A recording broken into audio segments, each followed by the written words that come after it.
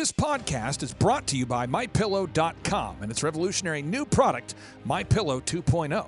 Go to Mike Lindell's website, MyPillow.com, and order the new MyPillow 2.0 and get 2 pillows for 1 when you use the promo code Navarro. Again, use the promo code Navarro. That's Navarro. That's MyPillow.com. Use that promo code Navarro. Now here's former Trump manufacturing czar Peter Navarro with his Taking Back Trump's America podcast and Substack. Hi, Peter Navarro here. It's April 3rd, 2023. And in this episode of my Taking Back Trump's America podcast and Substack, I'm going to offer up the first episode of what will be several discussing the coming currency wars between the United States of America, Communist China, and Tsarist Russia. In this episode, I'm simply going to reprise a segment I did last week on Steve Bannon's War Room, where I coined the phrase, "You can tell an enemy by the currency it keeps," and then discuss all of the various countries which are getting into bed to scuttle the American dollar as the world's global currency reserve. In a future episode, I'll get into the more technical aspects of how currencies work and what exactly a reserve currency is. But in this episode, I'm not only going to talk about the benefits of having the dollar being the world's reserve currency, but also, from my past perch in the White House, talk about the dollar's deleterious effects such a reserve currency status can have, both on our trade imbalance with the world, the trade deficit soars, as well as our manufacturing and productivity. These side effects are the weak underbelly of what a lot of pundits like to call King Dollar. In this discussion with Steve Bannon, I take a more nuanced view. At any rate, take a listen to the clip, or better yet, click on the link to the video I have put in this Substack offering, and kick back and watch the show. You will see that it is not just established American enemies like Iran, Russia, and Communist China that are trying to scuttle the U.S. dollar, but also alleged friends ranging from India and Saudi Arabia to even France. Yes, indeed, you can tell an enemy by the currency it keeps. So enjoy the rest of the show, and please, if you haven't yet already, become a paid subscriber to peternavarro.substack.com. That's peternavarro.substack.com. And if you can, write a review of this podcast. Now, here's the show. China warns Europe not to follow U.S. demands for trade curbs with Beijing. At the same time, you have Brazil, you have Iraq, you have the French now through UAE. You obviously have the blood and the crypts of Saudi Arabia and the Persians. This rapid movement to use the yuan to replace the petrodollar could not be more in your face. And I keep warning people about how rapidly it's occurring. At the same time, you've got Macron and the head of the European Union heading to Beijing next week for economic talks. Your thoughts, sir? Steve, you can tell an enemy by the currency it keeps. You can tell an enemy by the currency it keeps. Now, the obvious ones who are cooperating with Communist China on using the yuan instead of the dollar, Russia and Iran. But let's think about some of the other countries on that list. Iraq, where we put trillions of dollars of blood and treasure there, is now cozying up to Communist China. India, interestingly enough, which is supposed to be our buddy, has a long history going back to the old Soviet Union days of being closely allied with Russia and the then Soviet Union. So there's a lot of ties there. India is using the ruble and now the yuan to bypass any sanctions vis-a-vis the war in Ukraine. So that's a little sketchy. France, I mean, look, Macron, if Trump were president right now, Macron tried to pull something like that, I mean, that line would be hot. Trust me, that line would be hot.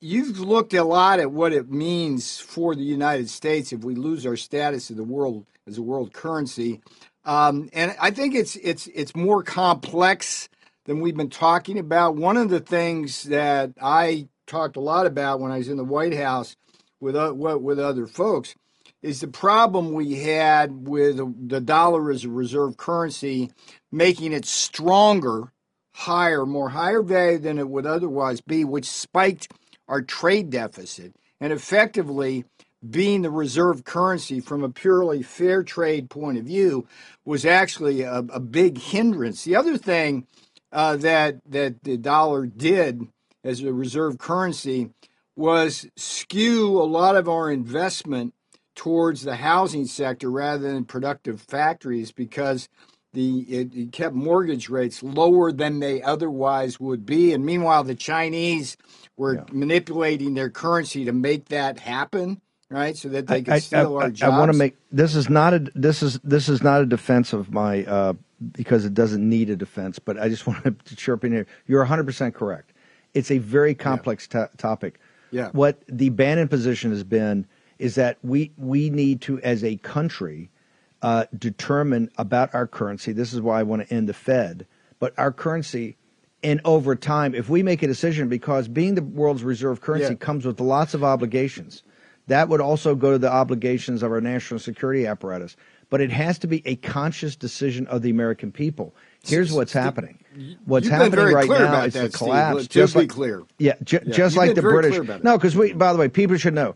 Navarro was really Trump's top guy when thinking about the economy, thinking about manufacturing, thinking about bringing jobs back to America. These were heated debates inside the White House, as you remember, right? Particularly on the China deal and the complexity of currency. So these are not simplistic black and white.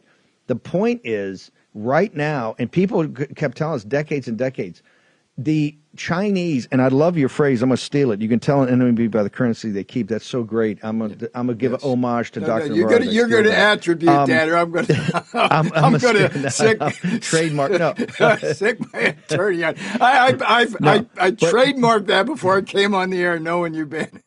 Yeah, go ahead. They are putting an alliance together, Peter. They're putting an alliance together. Started with One Belt, One Road with capital investment, but they're quickly going to currency as what binds them. This has never been done against the United States ever. Dr. Peter. It flushes these enemies out. I mean, Iraq, France, you've got Indonesia, Malaysia, you got the Cambodians over there, which have been a puppet of the communist Chinese. So what you've got is a split. One of the things that we always talked about in the White House, Steve, when the whole issue of sanctions came up, because sanctions, if you look at it as a snapshot, it works really well. Strong support of that. But if you look at it as a movie, it's problematic because the more you use sanctions on communist China, Iran, and Russia, the more incentive you give them to get off the dollar. And so what you set in motion with sanctions, I always said what we should do rather than sanctions only is slap on tariffs and punchline investment restrictions. One of the things I fought really hard in the White House with and wasn't as successful as I could have been because of folks like Mnuchin and Kudlow was cutting off our investment. There's no reason why our retirement accounts here in America, particularly our defense accounts, should be going over to fund enterprises, particularly military enterprises in communist China. But that's exactly what happened. There's a famous episode in the Situation Room when Hong Kong fell. And I was sitting there with Mnuchin and Kudlow, Bill Barr, and Mike Pompeo arguing to cut off the Hong Kong clearinghouses so they couldn't use Hong Kong to take money into the mainland. And I lost that battle. And what was interesting is it wasn't just Kudlow and Mnuchin, it was Bill Barr who was right there, soft on China. So these are complex issues. I'm going to do a Substack over the weekend and try to get it out, peternavarro.substack.com, peternavarro.substack.com, because I want to lay this out. But I love being able to talk about this with you, Steve, because you've been covering this. Your series on the dollar decline is required reading, sir.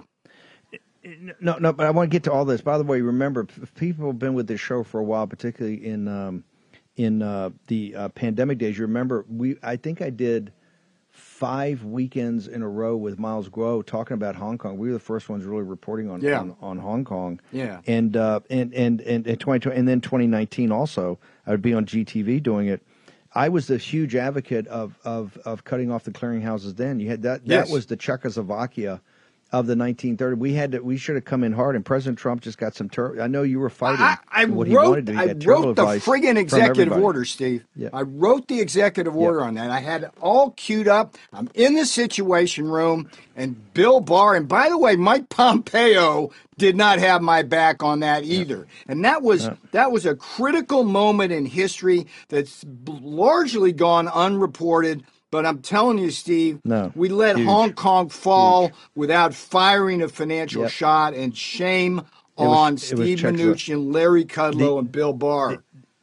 The current situation in the world would be totally different if we had taken a hard stand on Hong Kong. Yes. Okay, hang on. By the way, I want everybody, a couple of things you people got to do. We're going to take a break. Hang on. I need everybody go to birchgold.com/Bannon to get the 3-part series, the third installment, the debt ceiling, the debt trap, on the end of the dollar empire. You've got to immerse yourself. Let's do it this weekend, because we're going to talk a lot about this debt fight next week as these guys go on vacation or go on break. When they come back from Easter, it's going to be all hands on deck, and we got to be prepared for this.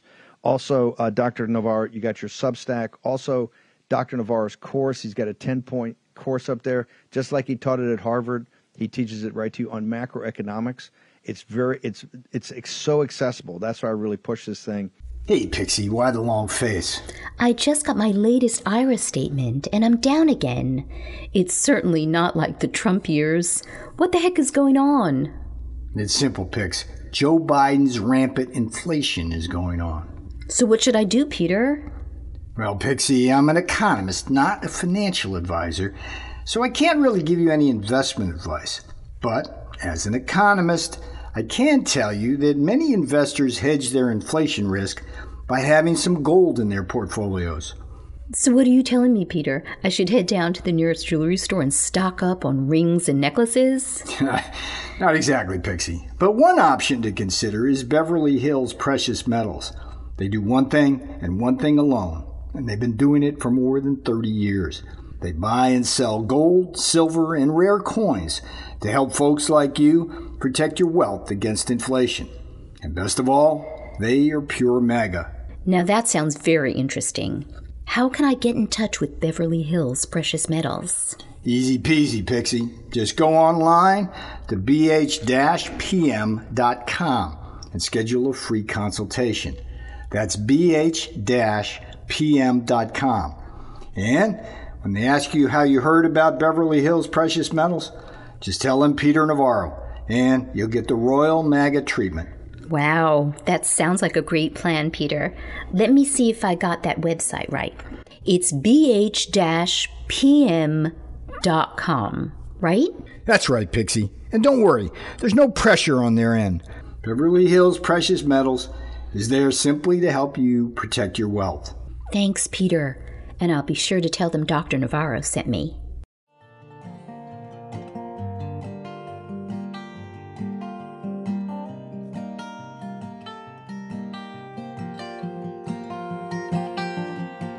Look around, well, tell me what you see. Every day, more people in the street. Too bad they sent our jobs away. In China, they're not workers, they're just slaves.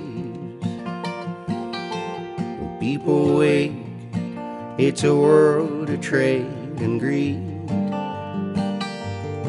And the CEOs get richer, and our jobs all move offshore. All